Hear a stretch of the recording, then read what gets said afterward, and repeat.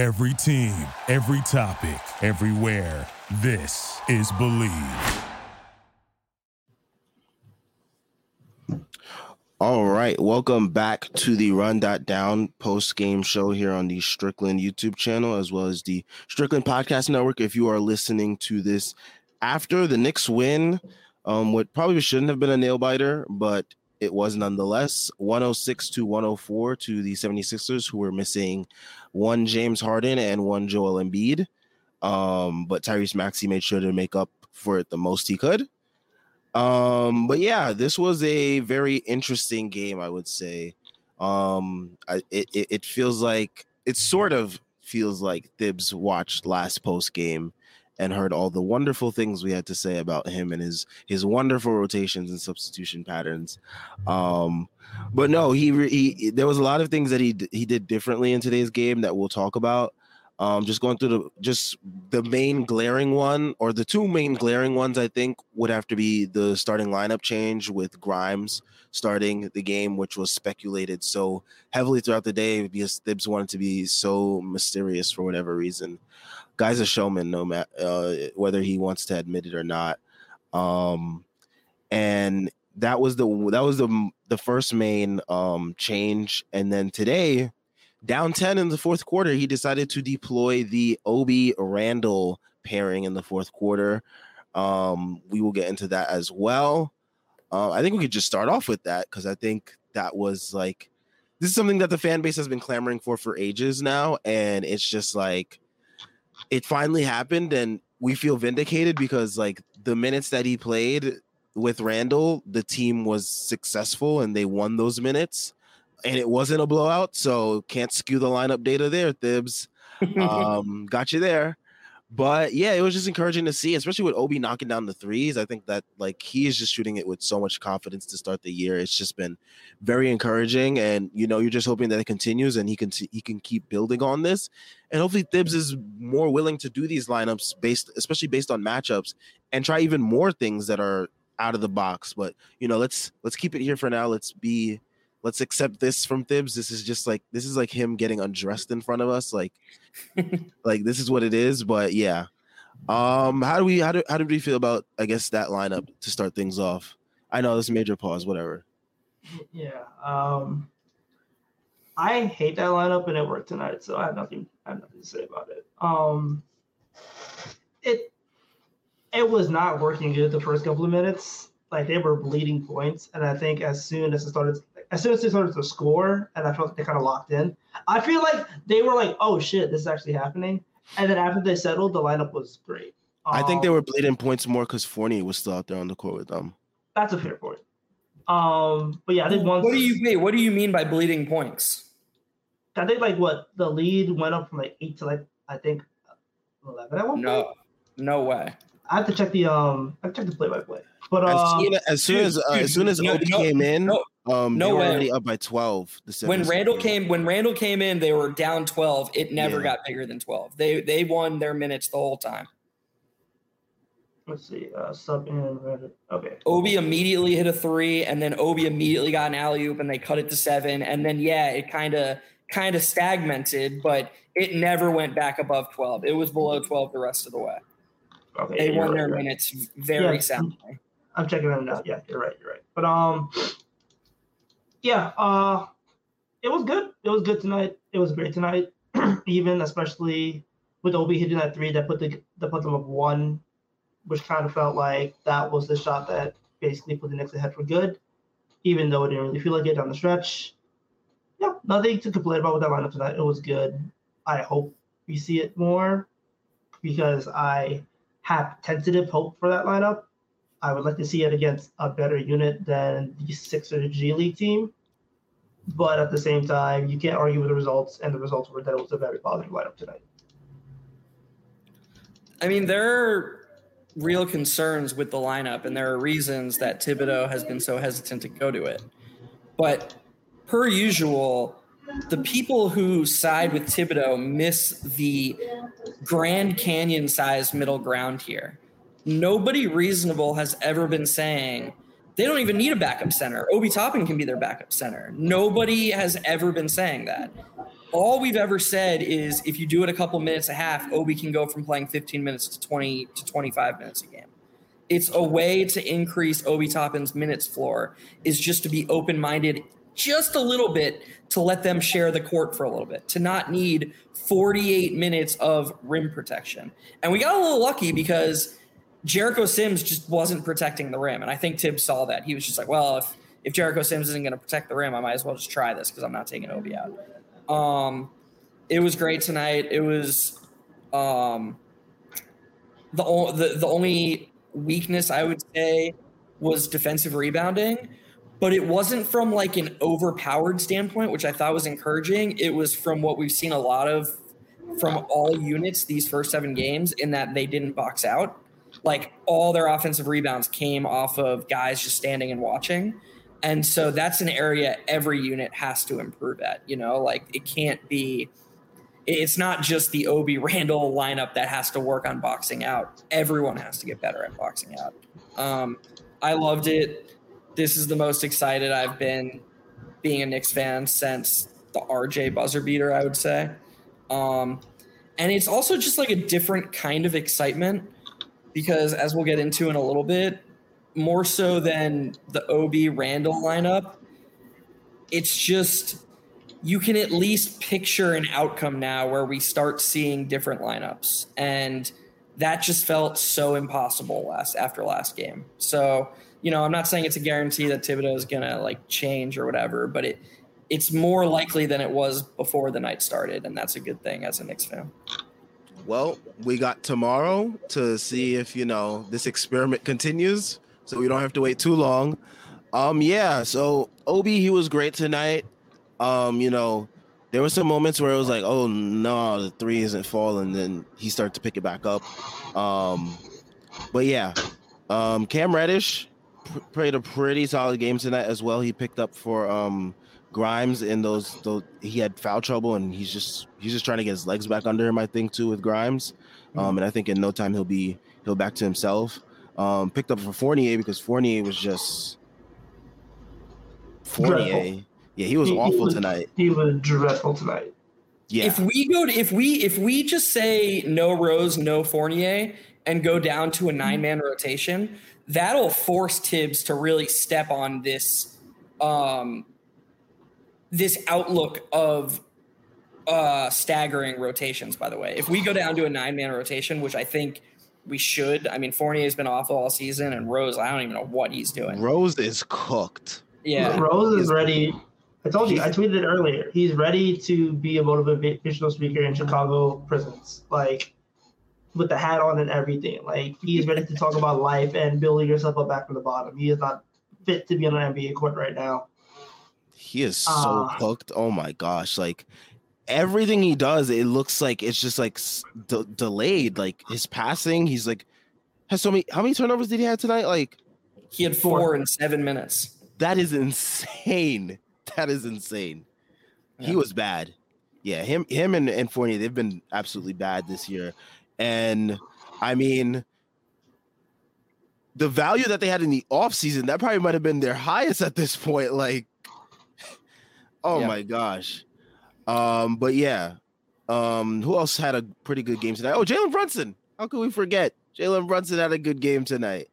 23 points, I believe it was. 6 rebounds, 7 assists.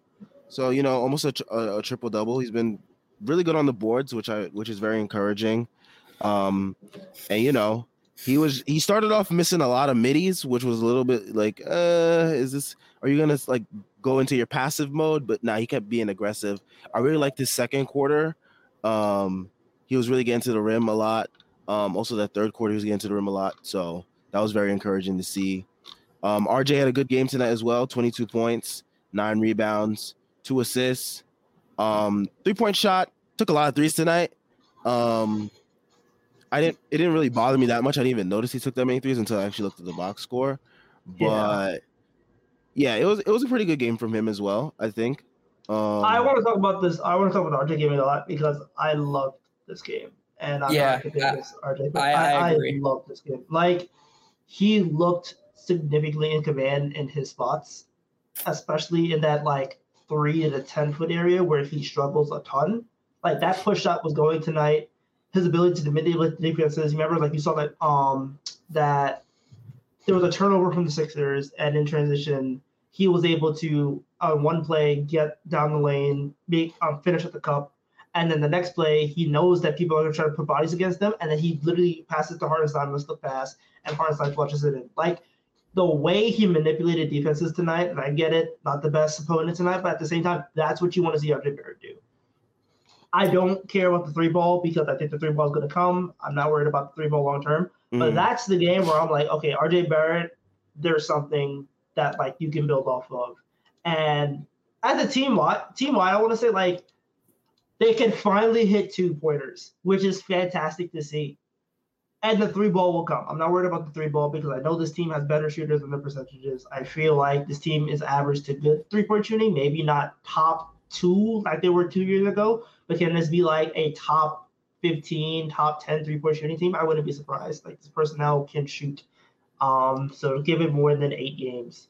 But yeah, like I feel like the offensive process was there. I feel like, especially from RJ, that's a game where I'm just really happy to see him do that. And it wasn't just like the box score with the playmaking, because the playmaking was a lot deeper than just 2 assists. Oh yeah, for sure. I was surprised he only had 2 assists because the manipulation that he was doing on a lot of those drives, it was something that he wasn't doing those first couple games because it seemed like he was pressing in those games because he just wasn't really, I don't know if it wasn't because he wasn't really involved in the flow of the offense or just shots weren't falling, but tonight he definitely looked more poised, more in control. And you know, that, like you said, it's encouraging to see this because, you know, this is something that you could build upon. And yeah, we'll see how it looks tomorrow. We're back in MSG versus the Celtics. How'd you feel about RJ's performance, Jeff? Tyrese's point about the twos he made is so on point. Like a game when RJ shoots 50% but 25% from 3 is so much more encouraging than if he shot 50% but 75% from 3, because for him to reach his ceiling, it's not about being reliant on making threes. It's all about getting to the basket and being not literally one of the worst players in the league from like 5 to 15 feet, which is what he's been. And yeah, if you go 8 for 16 and you shoot 25% from 3, guess what? And you shoot 8 threes, guess what? That means he was 6 of 8 from 2. So an RJ game where he shoots 75% from 2 is a good one. I thought he rebounded really well. We pretty much he didn't really play too many minutes with Fournier, so thank God he was taken off the primary assignment pretty much for the most of the game, which meant that he spent more time in the paint and could help out rebounding down low in the trenches. Thought he did a really good job of that. The play Tyrese talked about after his bucket where he manipulated the big man and bounced that slip pass to Hartenstein for the easy dunk was one of my favorite plays of his of the entire season. It was just beautiful, and it was the type of thing we need to see from him. It was an awesome game. I feel pretty comfortable saying that he was the best player on the Knicks tonight, and maybe on the court. I mean, I know Maxey was good, and put up good numbers, but I mean, he was also 10 for 29. And like, we know Maxey's not really doing a ton on defense. So yeah, I mean, I feel pretty comfortable saying that RJ Barrett was the best player tonight, him or Brunson. And to that point, 6 of 7 in the restricted area. That's what's going to get him paid. Oh, he already got paid, but that's what's going to get him to Utah this year. Like, and for the All-Star game, not talking about the trade. We know, Tyrese. We know. I had to make sure that was clarified. I don't need people to be like, well, he can't go to Utah. No, we're talking about the All-Star game. Like, but that's the stuff that you want to see. You want to see him finish 6 of 7 from 3 in the restricted area. Not taking a lot of mid-range shots. Like, I don't want to see him take mid-range shots. I'm sorry. Like, if you can get to the basket, maybe hit that floater and hit your threes in the corner whenever you get them and get to the line 6 times a game and finish there. I wish he shot 5 or 6 instead of 4 or 6 at the line, especially up the stretch. but like you'll take what you can get, and ultimately that's a good game. So. Wow, Evan Fournier, 14 minutes. Wow. It feels like the end is near. Good. It's gotta be. There's no way you can go back. Like with Tatum and Brown, there's no way he can go back to Fournier over Cam tomorrow. You just can't. And look, the 11-man rotation. If he does, his reasoning will be like, well, Evan Fournier averaged a whole bunch of these points last year against the Celtics. That would be a classic Thibs thing. It's a really good point. Honestly, does Cam start tomorrow? I don't know. No. I mean, he finished tonight. Because I don't think Grimes is ready yet. I don't think he's ready yet. He still needs his legs under him. He did look rough on that take where he got fouled. He got up a little gingerly. And I would not be surprised if they don't want to play him on a back-to-back. That's a good point. So honestly, I think Cam starts tomorrow. It would make sense against the Celtics size. It makes a ton of sense, and I feel like even with Cam not being the best at the POA, he's still serviceable. And I kind of feel like there's a point where you can run a Brunson, quickly RJ, Cam, center lineup, or you put Randall up to 5, or even Obi. And honestly, that length at the POA between IQ and Cam, that's probably the lineup that's going to do a lot of work against the Celtics, especially since they can stretch it up to 5 with Horford. I wouldn't argue if Cam starts tomorrow. I think he does. Tonight's game was just so unbelievably vindicating in so many areas.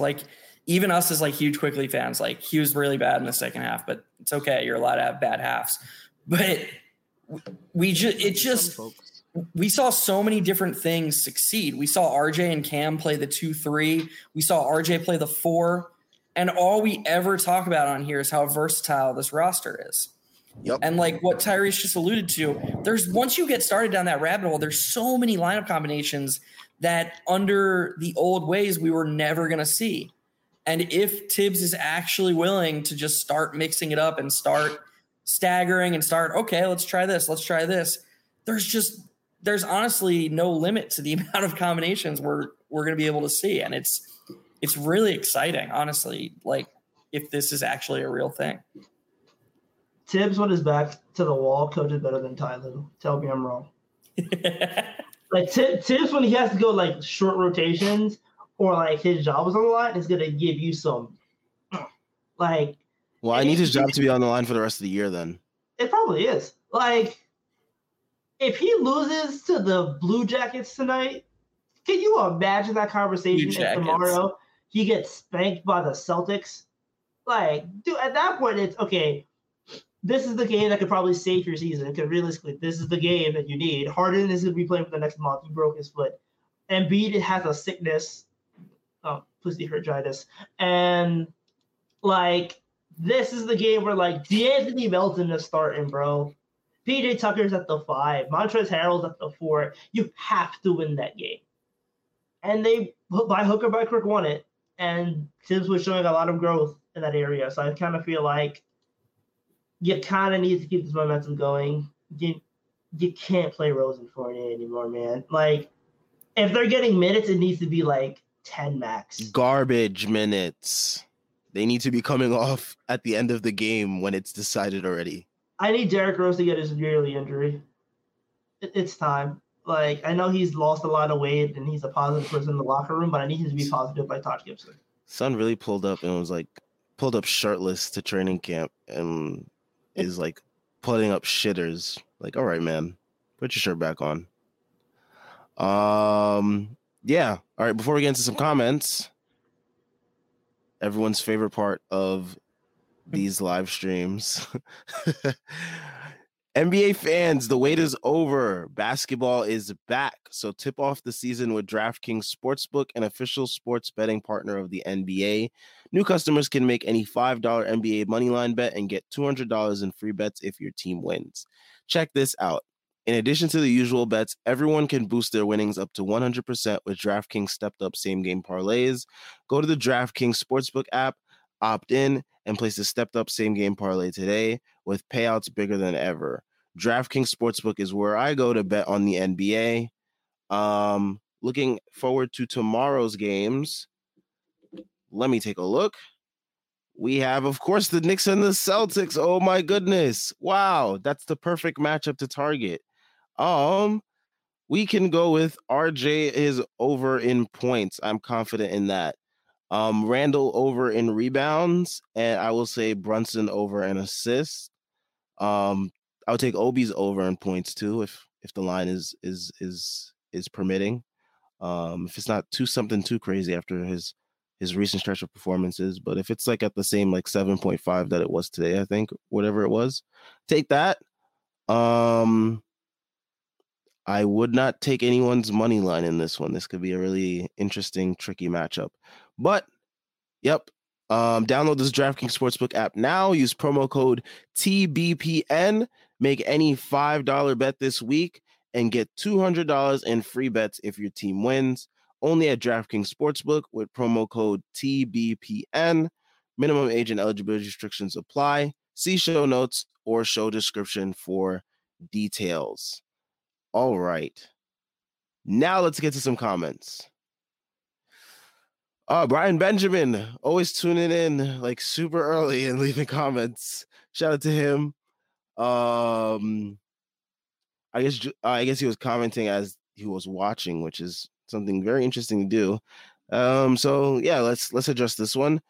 Julius going back into that shitty bag of his. Yeah, that first quarter was rough.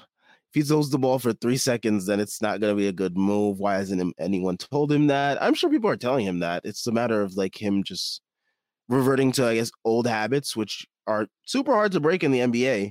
But yeah, I thought in the first quarter, his decision making was really bad. I mean, wasn't like the first possession of the game a turnover from him?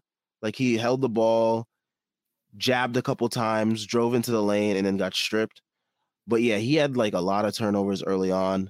It did not look pretty. I think as the game settled in and as guys started to settle into their roles on the court in this game, he focused more on crashing the glass and like I guess setting people up somehow. But yeah, he kind of stepped away from the offensive standpoint of scoring. He wasn't really looking for a shot, and he just kind of played within the flow of the offense, I think, just a little bit. And that was okay, I guess. What do you guys think about number 30's performance tonight? That first half, I had to watch the game on mute. Because the bricks were so loud, I felt like I was hearing gunshots outside my home in San Antonio. I didn't even bring up the shots. I didn't even want to bring up the shots, but yeah. I could do that. I threw my 30 jersey in disgust, and then in the fourth quarter for the free throws, I put it back on. I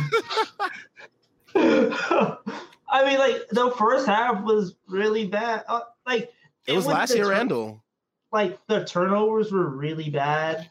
I kind of feel like some of them were just really sloppy, and then some of them were like the bullshit offensive fouls that he gets, which some of them are bullshit. But like at the same time, it's like yeah. And then in the fourth quarter, I kind of feel like he did a lot of the glass in the fourth quarter. Like some key rebounds, some key possessions. Jeff, high leverage rebound. Was after Obi blew the box out, that was big. I literally saw the high leverage rebound. I was like, oh, Jeff's going to love that one. I literally tweeted out highest leverage rebound of the season, ? You're right. Probably of his life. Yeah, but like, yeah, I no complaints about that. Also, holy shit, Obi Toppin scored 13 in the fourth. That's why. 9 shots. Holy fuck. Anyway, but yeah, like, great rebounding in the fourth. He didn't take a shot. He knew his role. He played defense. He got people involved. He broke down defenses. Like, that's what you want him to do. He was also 6 for 13 from the field tonight, so it's not the worst performance, and he shot really well from 2. The 3-ball has been dreadful. I will admit that much, but he's still getting it done from 2-point range is what I want to see. Like, I feel like that's where he's going to make his hay. I do expect some positive regression from the three. I don't think he's going to go for like an 0 for 18 stretch or wherever he was until he made a three this game. I just kind of need him to, once that three ball gets up, I think he'll be like, okay. I still think ultimately, also like the free throws have been weirdly off. Like even more spike. I'm used to him being like a 75, 76% free throw shooter.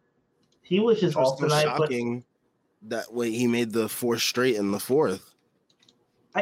His free throws under pressure have been weird since his first. Like I feel like his first year he could have hit them under pressure, and then like the last couple of years he's been decent at it. Like the free throws at least. Everything else no. But like the free throws are what all that matters, and he did his job with the free throws tonight. Again, I still think he could be around high 70s to even 80, low 80s. But again, really weird sample size early, so I'm not going to get too worried about that. But yeah, he's hitting his twos. I expect positive regression on the threes. I think he'll be fine overall.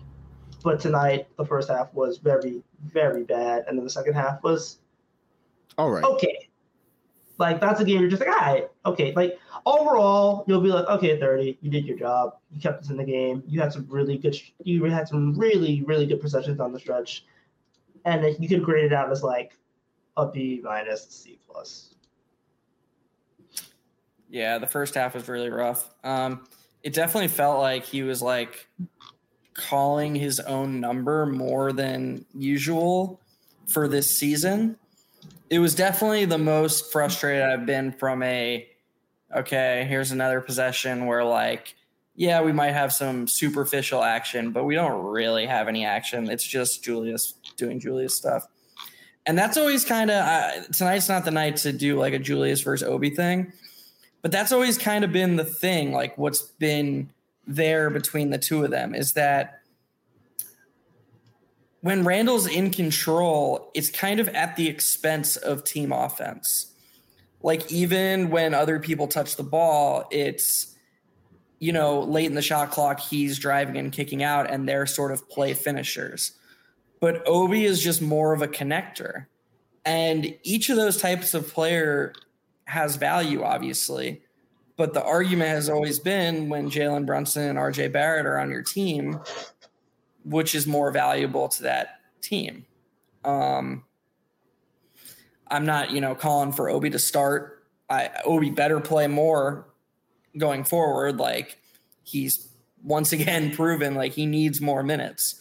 But as far as Randall goes, I mean, it wasn't a great game. I think B- is kind of generous, to be honest, but like whatever, I'd be nitpicking.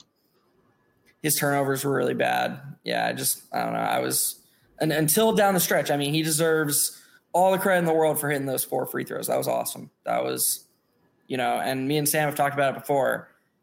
I don't know about before the Knicks, but on the Knicks, he's been like one of the least clutch free throw shooters ever. Like I didn't have confidence he was going to make those 4. I didn't think he was going 2 of 2 either time, and he proved me wrong. So good for him. It was the $104 million man, Jalen Brunson, that ended up missing one that kind of got people spooked a little bit. But yeah, I mean, yeah, I always give 30 shit on Twitter for when he does those turnovers and shit. So if you just look at my feed, you'll just see a whole bunch of shit about like pass the ball and another one, great, and yeah, you'll see it. All right. Jordan Bub says, let's be real, if Mitch didn't go down, we don't see Obi Randall line up. I'm not too sure because last game he also didn't play Mitch down the stretch and Mitch was healthy. And I didn't get like 4 fouls, but like he was still able to play him, but he went with Hartenstein. So maybe it's like a matchup thing that maybe Thibs is approaching, sort of, hopefully. But it could also be his back was against the wall and like he's about to get fired if he doesn't like win this game against the 76ers, like third stringers basically, outside of Tobias Harris and Tyrese Maxey. But yeah, could have been either or. And directly relating that to Menno F, who says this Obi Randall lineup at the end of the game really saved Thibs' job today. Can't make this stuff up. LMAO. Yep. The one thing that Thibs was like so hesitant to go to Could be the very reason why he keeps his job, unfortunately. Oh my gosh. All right. JL says, was Thibs going to get fired if he lost this game? Changing the starting lineup and finally running a Randall Obi lineup makes me think his seat was extremely hot. Yeah. I don't think he gets fired this game, but I feel like it goes into the Rolodex of why he should. Like if he loses this game and then he loses against Boston tomorrow and then like they lose against like whoever's next, whether it's I think it's the Timberwolves, they lose then. Yeah, and they I feel like the Nets who are in a tailspin, but they actually won today. But yeah. Yeah, I kind of feel like this, like the last two games you should have won, you lost them. Really, the last two games you should have won, you lost them. If you lose this game where their two best players are out, your seat is like scalding. And then if you lose the Celtics tomorrow night, I kind of feel like that's grounds for like, okay, yeah, we need to get you out of here. But tonight, yeah, like I don't think that change happens if they're like, yo, we are really close to fire you. It's desperation. Yeah.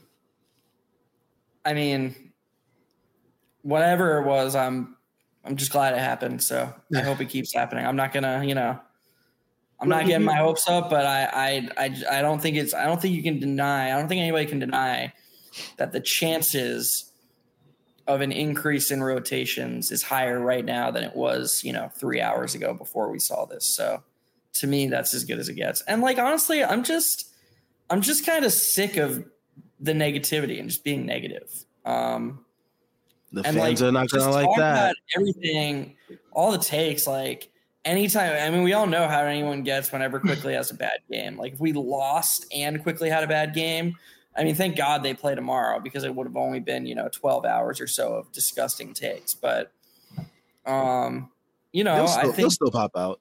Oh, they're still flying. Yeah, they will. But I think winning kind of cures that. And like, nobody wants Fournier playing over Quickly or anyone. Like even Cam. Like I don't think any. I think we're just done with that. I don't think Fournier has to play right now. All the French fans are going to be in your mentions right now. It's going to be Nemo and like 6 other people. It's going to be like we Fournier. Jordan Bub also says Obi and Randall can work if you put in length of RJ, IQ, Cam, and play more switch heavy scheme. Can be very beneficial for the team. Yes, they need to switch. They need to switch. If I see Obi in a fucking draft again, I'm going to rip. Like I don't understand why they don't switch. Every time they play drop, they look horrible because they don't give you rim protection. Like what? Okay, rather I should rephrase that. Obi gives you help rim protection, but he doesn't give you like drop defense rim protection. What they need to do is switch everything because realistically, Obi is better on the perimeter than he is in our drop scheme. And Randall is great in a switch scheme because he has the footwork to be able to guard 1 to 4. Of course, in practice, theory, two different things. But like his footwork and his size allows him to guard 1 to 4 in a perfect world. And realistically, I mean, we've seen when Randall gives a flying rat's ass that I've seen this man keep up with Kyrie Irving, okay? And I know we should not be talking about Kyrie Irving right now, but at the same time, that dude can still dribble and handle. And I saw Julius Randle keep up with him step for step. Like that man, like hell, even in the playoffs, the best defender on Trae Young was Julius. So like clearly the talent is there, and I feel like once the offense like can get their shit together in terms of like hierarchy, I feel like that's part of the reason why there's like everybody's kind of struggling right now because like whose ball is it? Mine, yours, yada yada, and like the rotations and staggering doesn't help. Because like staggering would solve a lot of these issues where like everybody gets their chance to quote unquote cook. But I think once the offense figures out the defense, we'll figure out itself. But like they need to do more switch schemes because especially if they're going to play small like that, they need to be switching. They cannot play in the drop. I thought there were moments in the fourth when both Randall and Obi, whether it was by design or by accident, switched onto a smaller guy and handled themselves really well. So not much to say besides I absolutely agree. And when they play together, they should switch. And yeah, the quickly RJ Cam, Obi Randall would be a really, really fun lineup. And I hope we get to see it. Man. All right. I hope tomorrow we can see it. I mean, that would be I think the Celtics are a pretty decent opponent that you can try that against with the lineups that the Celtics try, at least with like Derek White, Brogdon, Brown, Tatum, Williams. So I think that's a pretty fair opponent to try that against. Azimazi says, Obi Toppin saved my life, purified our water supply, and watered our crops. Shout out to Obi Toppin, man. He just just played well. Played great game. Made everybody And that happy. was that was not a small deal. Like Clyde was talking about before the game started about how even NBA guys feel pressure, and Grimes, played 40 or whatever regular season games last year, and he even started a couple. But he was literally playing his first real minutes of the season. He was starting. And Clyde was like, he's going to feel some pressure, stepping into the starting lineup. There's some pressure on him. Well, Obi knew how big a deal that fourth quarter was. He knew that, if he was going to prove to Tibbs that he can not – I think Tibbs knows he can play more. But Obi knows his only path to playing more is being able to play with Randall as long as Randall's on the team. Obi had to know that was the circumstance. And he fucking rose to the occasion, man. It was just awesome to see. And yeah, just awesome job by Obi. Super thankful for you. That stretch of where he hit the three, and then after that, the next possession, I think it was Jalen Brunson at the and one. That was just beautiful basketball. That is what you envisioned before the season started of what Knicks crunch time basketball at least should look like. Obi out there helping stretch the floor, Jalen Brunson getting into the paint, manipulating, getting what he wants. That is what you envision Knicks basketball to be, at least what it's supposed to be consistently. And we'll see if it can continue, but yeah. Let me get to the next comments. People saying Rose should retire. Will he play tomorrow? He should retire. I don't think he should play tomorrow. It was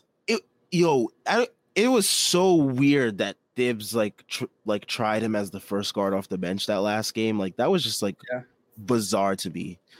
But glad he went back to quickly being the first off the bench. Maybe it had to do with the foul trouble that Grimes was in, but glad to see it nonetheless. By the way, regarding quickly, since we shouldn't talk about him much because, again, you're allowed to have a bad game. I just want to say, we say all the time that, Tibbs is, and some fans have capped Quickly's ceiling with either, minutes or the role they've carved out for him.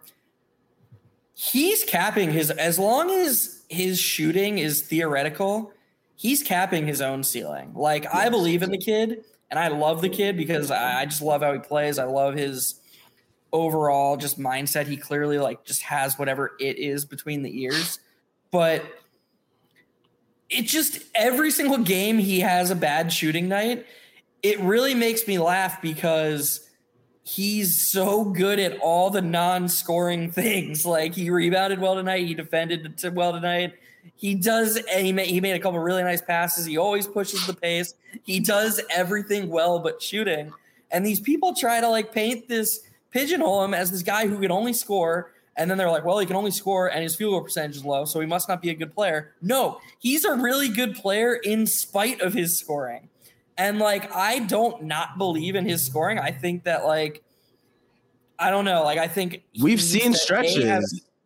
He gets hot, but I think he also has bad shot selection. He had one tonight where he had a mismatch against Paul Reed. And he ended up settling for a step back 22-footer with his foot on the line. Don't take that fucking shot, man. That's just bad. Yeah, that's a bad shot. So yeah, that's the only thing I have to say about Quickly. His floor right now is what it is now because he'll always be able to connect. He'll always be able to defend, and he'll always try hard. If he wants to reach that next level and like be a really good player, he's got to start fucking putting the ball in the basket more. Yeah. Yeah. Like, Hey, man, quickly save us.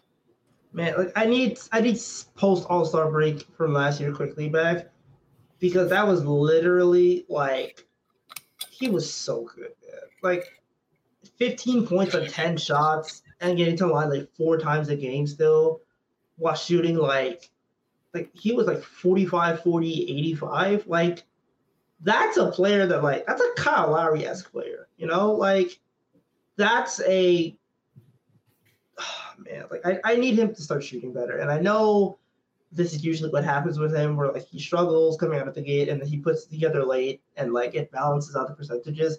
But at the same time, he needs to like simplify his offense a bit. And I think once that happens, then like you have a really, really special player. But until then, he's like Marcus Smart with not the defense of Marcus Smart. So like, and how much is like Swiss Army knife?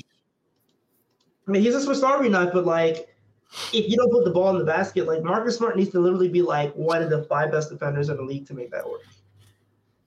And Smart's way more efficient than Quickly. He knocks down his threes.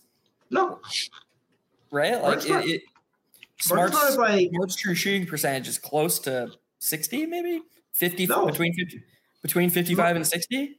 No, Smart's true shooting percentage is like routinely between 55, like between like 53, like 51 to 53%. He's a career 51% true shooting. Oh wow! Like last year it was 54%, and that was like the only good year of true shooting he was 57% in 2018-19. And that was the one year he shot like decently from and three. He just god moded from 3. Yeah, and it was only 36%. Like, yeah, no, you're right. Okay, so yeah. Like he just needs to. Like he needs to. I don't know how to say, but like really, he just needs to be a bit more efficient. And until he becomes more efficient, then he's always going to be capped, and he's not going to have a Jaylen Brown and a Jason Tatum to play off of, where like you can live with his bad offense because his defense is so pivotal. Yeah, 100%. He's just got to start putting the ball in the basket more. And I do think, by the way, this is another benefit of Tibbs doing this, because I think he hears the noise about not being a point guard. And I think he knows when Tibbs has his 10-man rotations and when Tibbs has his hockey rotations, or his hockey shifts, excuse me, he knows that he is the direct backup of a player and he won't play versatile minutes because Tibbs will only play him as a combo guard. And so part of him is like trying to prove that he's more than that and trying to show all these things he can do. And I think if Tibbs says, all right, enough of that, anybody can come in for anybody, except for the centers, obviously. But like, you know, quickly, some nights you'll come in for Brunson, some nights you'll come in for Grimes, some nights you'll even come in for RJ and we'll go really small, etc. Quickly, we'll stop caring so much about what position he's playing and just fucking play basketball. And I do think mentally that will help him just sort of open up his game and just play basketball. And I think that'll help him. Yeah, Definitely. I agree. I just want my son to flourish. Right? I go way too hard for son to like do this. Like, don't make me look stupid in front of the old people. Yeah. Don't let Jay from Florida win. No, I'm like, yes, definitely don't let that guy win. All right, so Jordan Bub's asking him some questions about matchups, I guess, for tomorrow. So he asks who will start, as well as how will we attack the Celtics defense tomorrow. Very good questions. So who's gonna start? That's a very good question because Grimes looks a little bit looks like he needs his legs under him. He needs like a couple games to get his legs under him. So it's a question of, does he go back to Fournier? Probably not, I assume. But you never know. Unless he wants to be unemployed. unless the way he played 48 tonight, if he was even thinking about starting him, he wouldn't have had to play 14 minutes tonight. And those minutes in the third quarter felt like poverty. It felt like he gave him those minutes in the third quarter to be trying to do donation. Something. Yeah, hey, I still think you can be decent. Try to prove it to me. And as he literally came out and gave you nothing. I would not be surprised if Fournier doesn't play tomorrow. Oh wow. I think he might be done, dude. I think he might be done. And I wouldn't be surprised if Rose doesn't play tomorrow either. Because back to bed, injury management, whatever. But I'm all for that. I can absolutely see something like Brunson, RJ, Cam, Julius, Hartenstein. I don't think Mitch plays tomorrow. And then Deuce, IQ, Obi, and Sims, and they run a 9-man rotation. I'd love that. Oh my gosh. I'd love that. Jeff, you're on mute. Jeff, you're on mute. Do you think, Tyrese, that if he does that, I'm not asking what you think Tibbs will do. I'm asking what you think is best. Do you think that if that's the 9-man rotation, if it's, the 9 you just said, it would make more sense to start quickly so that you're splitting up your only 2 wings?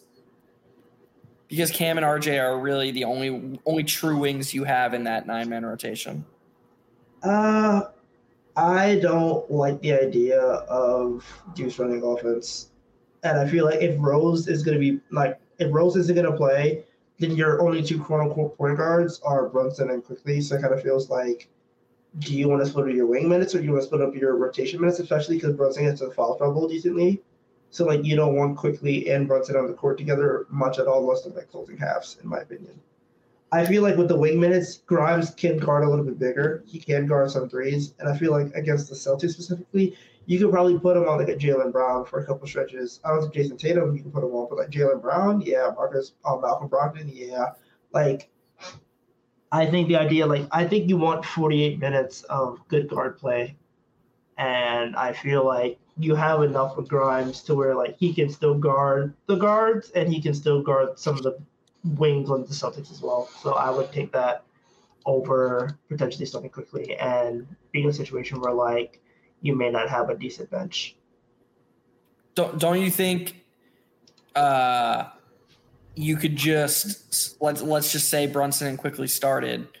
Don't you think you could just pull Quickly when Mitch comes out at the 5-minute mark? I don't think Mitch plays and then have Brunson play the whole first quarter and then bring in Quickly for Brunson to start the second quarter? I don't think Mitch plays tomorrow, which is my thing. I know. I'm just saying. Okay. Whoever the center is that starts. Okay. I feel playing Grimes just kind of gives you what you want ideally from the POA, and that gives you what you want in terms of size. I think Quickly is probably a better defender than Grimes at this point, but also then again, Grimes is. I don't want to say Grimes didn't play tomorrow. It'll be Deuce. But yeah, I would rather just deal with Cam and then try to make that work. Even some Obi wing minutes. I wouldn't be surprised that Obi plays some wing minutes tomorrow, at the 3, because you kind of just need him. And if his shooting's going to be like this, where he's shooting 45% early in the season, then he can draw some gravity and he can create some opportunity. I think Schwinn was talking about it on Twitter earlier. He's earned some burn at the 3, and if he's shooting like this, he is definitely a 3, 4, 5-ish kind of player. Wow. So the early draft season, whoever those weird people were that wanted to see Obi at the 3 from rookie year, they're right. They have been vindicated. They have been vindicated. This whole time they have been vindicated. I still don't know if he has the lateral quickness to guard 3s. It's a little bit more improved. Yeah, so I think you right. just try it against bench 3s. Yeah, no, you're 100%. Yeah, against bench 3s, I think he can absolutely guard a Sam Hauser. I'm not worried about him. Oh, hell yeah. He would bake Sam. He would bake him. I do think we should talk a little bit more about Cam. He was really good tonight. Really good.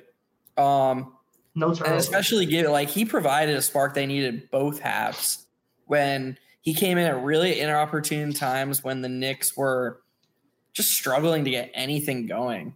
In the first half, he hit that three that kind of calmed them down. In the second half, he had that take to the basket, that little floater.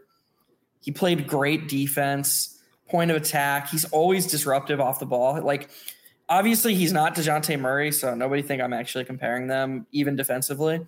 But the way DeJounte destroyed the Knicks when he wasn't being attacked on the ball was he basically just had his hand in the paint, and anybody that tried to maneuver in the paint had to deal with these freaking limbs just reaching in and trying to steal the ball.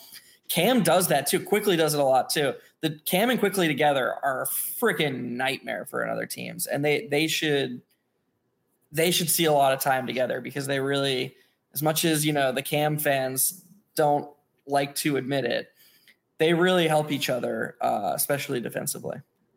No, Emmanuel Quickly's the antichrist to Cam Reddish, apparently. He is. But yeah, I do think that the length defensively is something that you would explore, and you could even. I think it would work wonders, especially I think someone mentioned it earlier with the Randall Obi pairing.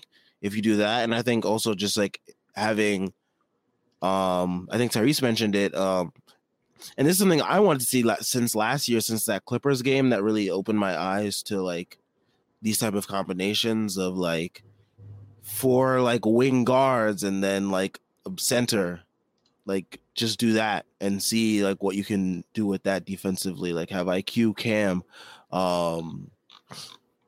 RJ, and whatever other guy, whether it's like Deuce or Brunson or whatever it is, and just like put a center in the middle and just watch them wreak havoc defensively like we did against the Clippers that game. So that game kind of like set that blueprint for me that I just wanted to see more lineups like that.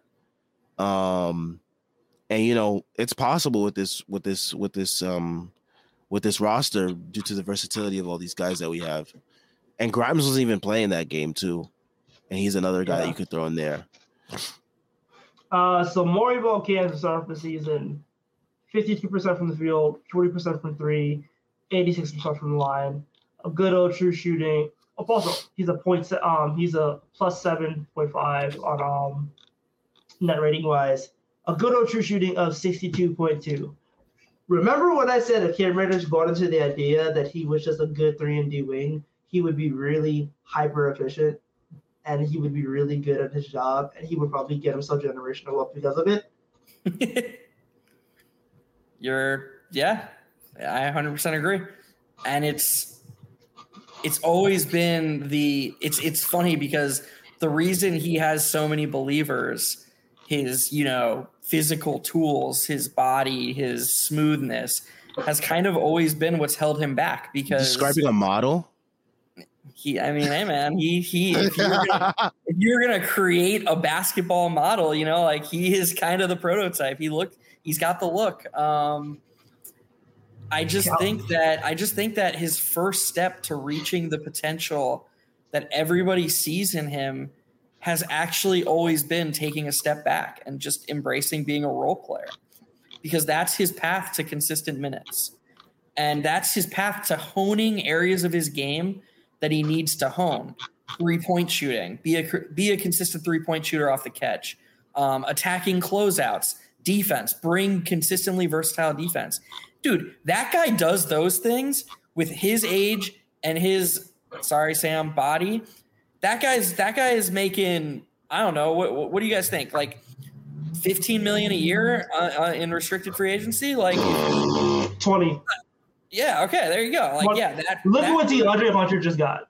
DeAndre Hunter got $490 for playing hurt half the year. Like, dude, Wade, like he's 6'9". He's 6'9" and has a pathway to be a hyper efficient wing.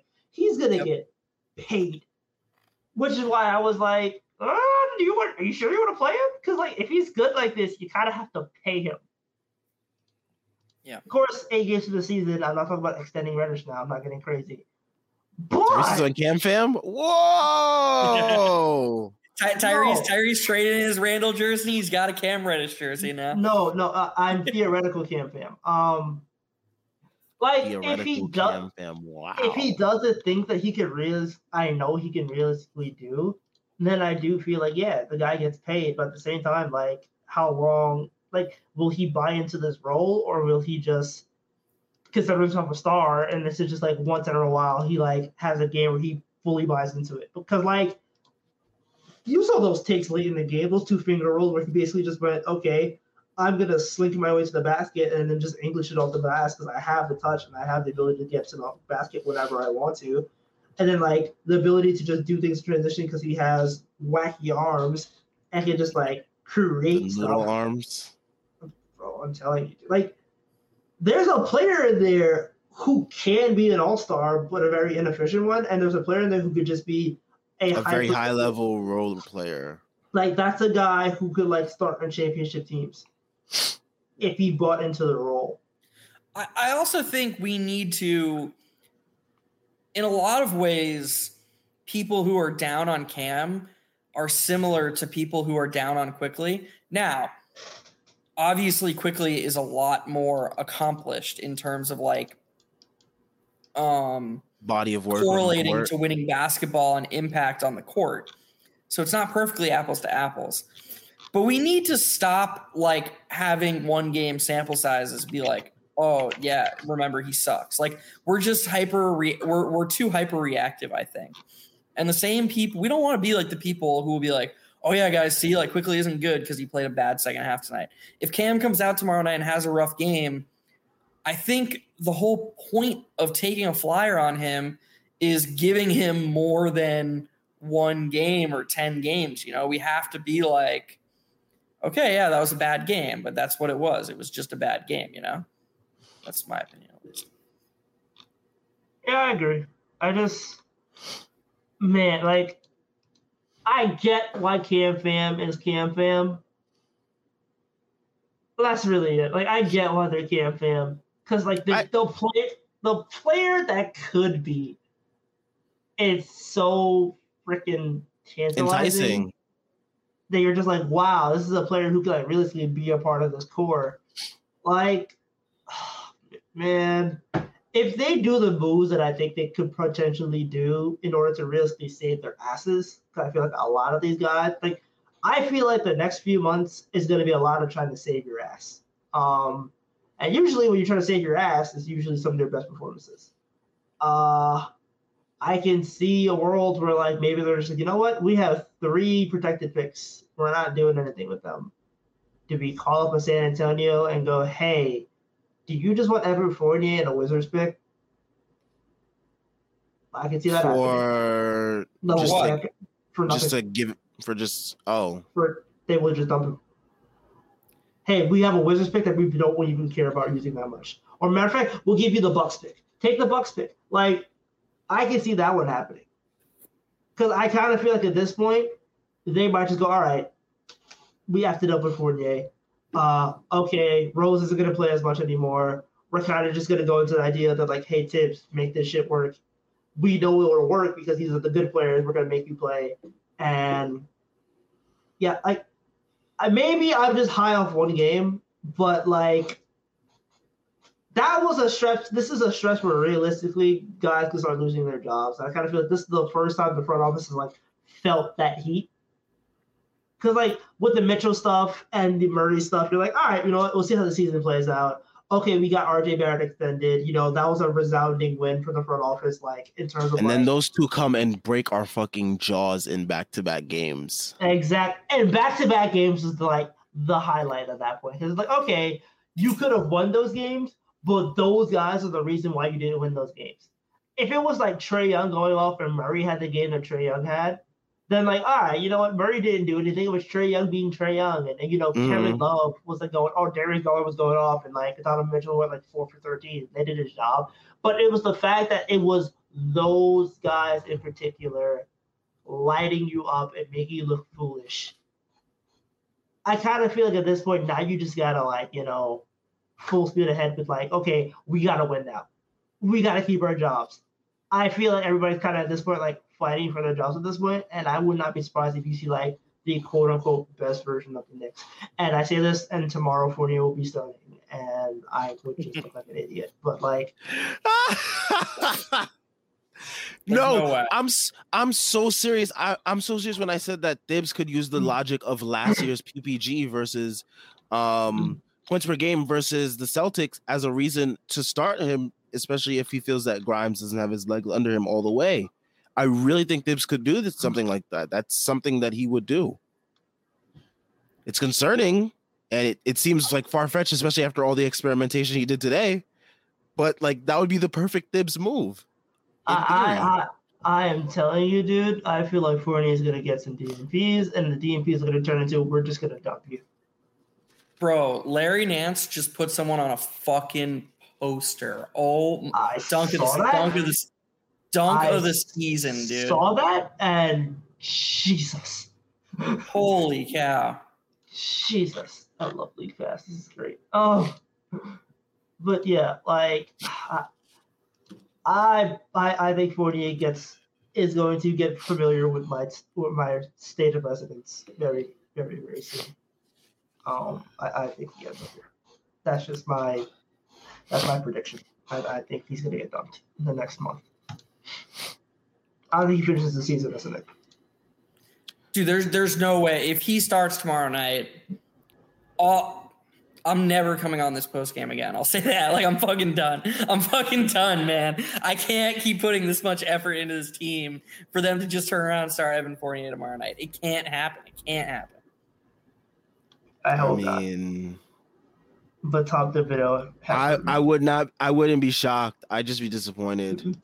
I felt like, dude, the way he played him tonight makes you feel like even Tibbs is like, yeah, nah. Like,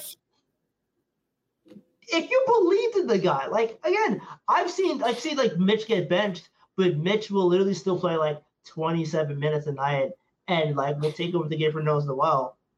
But the fact that he literally played every 40 like charity minutes because like he really wasn't going to play anybody else,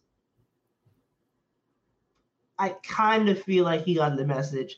And if it wasn't him who got the message, it was Leon Rose going, dude, I want you to keep your job. Don't be stupid.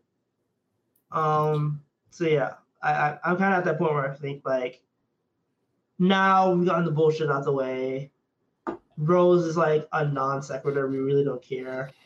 Get dubbed Fournier. You have a little bit of cap space to like work with, maybe to get somebody. You have a couple draft picks still. Like losing one protected pick is gonna not do anything for you significantly. Like I'm sorry, you kind of seen the value of the protected picks. They don't really matter that much. Like, so yeah, it looks bad in terms of like, oh well, you know, all these contracts you used, you don't pick to sign up. But at the same time, it's like, well, whatever. If the team is still winning games, I don't really care. JL points out that Obi is averaging 11 points per game and 16 minutes per game. Pretty good. PPM minute. PPM God. Like, yeah, man. Like, PPM. Obi's been playing good. Points per minute. Taz says, no need to use a pick to dump 13. In my opinion, just bench him. He'll be expiring at the end of the year and will probably be movable then. You're looking at the Bertans contract. He's getting to Bertans level. And, like, even though Bertans contract is worse, I still kind of feel like maybe you take back some worse contracts, but I don't think the Knicks want to take back worse contracts. I think they would rather just have to cap space. But, like, you'll have a little bit. You'll have a decent amount because, like, even with Cam's cap hold, I kind of feel like you may have, like, enough for – like maybe a $10 million player, like you could get somebody decent. Yeah. Like an Emily, like you can get somebody decent. So like I think I honestly think dumping him probably would be the best course of action. Just in terms of just like, you know what, whatever, why not? What do you have to lose? You know, Fournier could just ask out too, which could help the process. Yeah, I can absolutely see that. But like, he seems like a good soldier. I don't know. All right. Let me rephrase. I agree. He is a good soldier, but he wants to play basketball, and he's being paid to play basketball. And if the Knicks decide, okay, we're going to a 9 or a 10-man rotation that doesn't include you, you're the odd man out. I could at least see him being like, all right, can you at least look for a trade for me? Like if it's not, we can send him to the Lakers. They need shooting. We'd have to take Russ. I wouldn't be surprised if there's like, okay, we give you like some of our junk and you give us back your junk and like make it work. Pause. All right. I'll give you that one. Brent. Oh, Brent is here. Brent chimes in. Sloppy win, but still good. I support IQ, but you think he got to change his 3-point shot diet. So many off the dribble attempts and pump fake catch and shoot shots. He could see the ball go in so much more if he took those easier looks. Yes. Yeah. Yeah, I would agree. Man, how was his shots in his rookie year? I mean, the rookie year was also like the year where like his shots are the same. His shots haven't changed much. Man, really? I'm not saying you're wrong. I would just assume he shot more off the catch because of the nature of the offense. The ball's probably He definitely shot more off the catch. I think his shooting off the catch was like 47% though. Like he was wild with the catches rookie year. It was like 47%. Like it was, and then like good. I think his But I think that's Brent's point is that he should shoot off the catch more. Yeah. And again, this is how he could be helped, by not, play him more with Brunson, RJ. He's gonna get more catch and shoot looks. But he also just has to be smarter. Again, like he's the one taking some of these shots, and he's also not taking some shots that I feel like he should take. I don't know. Yes. It's been really weird. Like I feel like simultaneously he's passing on too many good looks, but then the shots he does take, oftentimes I'm like, man, was that really the one you chose to take? So I don't know. That's definitely his biggest area of improvement, in my opinion. And where I discussed it earlier, quickly with better shot selection where the ball's going in the basket more is a really freaking good player. Yes, indeed. How do we feel about Hartenstein? Because I know we kind of gave him shit for his rebounding in the last game. How do we feel about him tonight before we close things out? I thought he was good. Fine. This is more than any other game this season. So far this season, he's either been like up here or down here. This was just like a solid game and like worthy of the 2-year, $16 million contract we gave you. Like this is what he came in, like rebound, move the ball when you touch it, make your layups and floaters and dunks, protect the rim a little bit. He had 2 blocks. He had 10 rebounds. Like it was fine. Nothing to get too excited about, but it was good. No complaints either. Yeah, I thought he provided solid minutes. And we're going to see how he looks in, I guess, extended minutes starting tomorrow with Mitch probably missing some time with whatever it is. Maybe it's nothing with the sore knee, but something to look at, something to pay attention to going forward. But, yeah, definitely it's going to be interesting to see how he contributes going forward in possibly extended minutes and see what we do with Sims as well. Sims probably gets some more run as well. I bet even if he can play, unless it's just like it was just like a stinger and he's 100%, I bet they sit him out because the Celtics don't really have a center like without Robert Williams. So I bet they ride the wave of momentum, start Hartenstein and play Randall and Obi together more, just to keep getting that more minutes. I bet they ride that wave. Yeah, I think so too. I could definitely see that. I think honestly, Grimes, Mitch, Rose to a lesser extent, and Fournier all could like reduce their minutes because I don't think they play much. Like I think they go 9-man rotation, maybe sprinkling a little bit of deuce, and they're just like, you know what? Let's try to win these 2 games and let's try to get our season back on track. Jordan also asked, how worried are we about iHeart starting against the Celtics? Not too much. I think he should be fine. He should be okay. Yeah, I'm not too worried about it. We'll see. Yeah, I think he'd do fine. We'll be back tomorrow to discuss how bad he really was if he was really that shit. So, I think we can end things off here. Shout out to everyone that stayed, commented, left a question, a comment, all that good stuff. We will be back tomorrow after the Knicks versus the Celtics. Hopefully the Knicks win again. Hopefully Thibs is willing to try some more stuff out. Check out everything Strickland related in the description. We got links to the site, the merch, the Twitter, and the Patreon. All different ways that you can support us. And the content going forward. Make sure y'all leave a like and subscribe as well. We're trying to get to 1K subs. Helps us out a ton if you leave a like and you sub.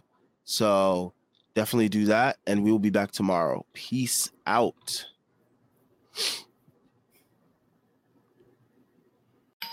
Our house is a mess. Come on in. I'm Amber Wallen, internet comedian, plant queen, and host of your new favorite podcast, Fly on the Wall. Okay, that's pretty presumptuous to assume that this is going to be their favorite podcast, by the way.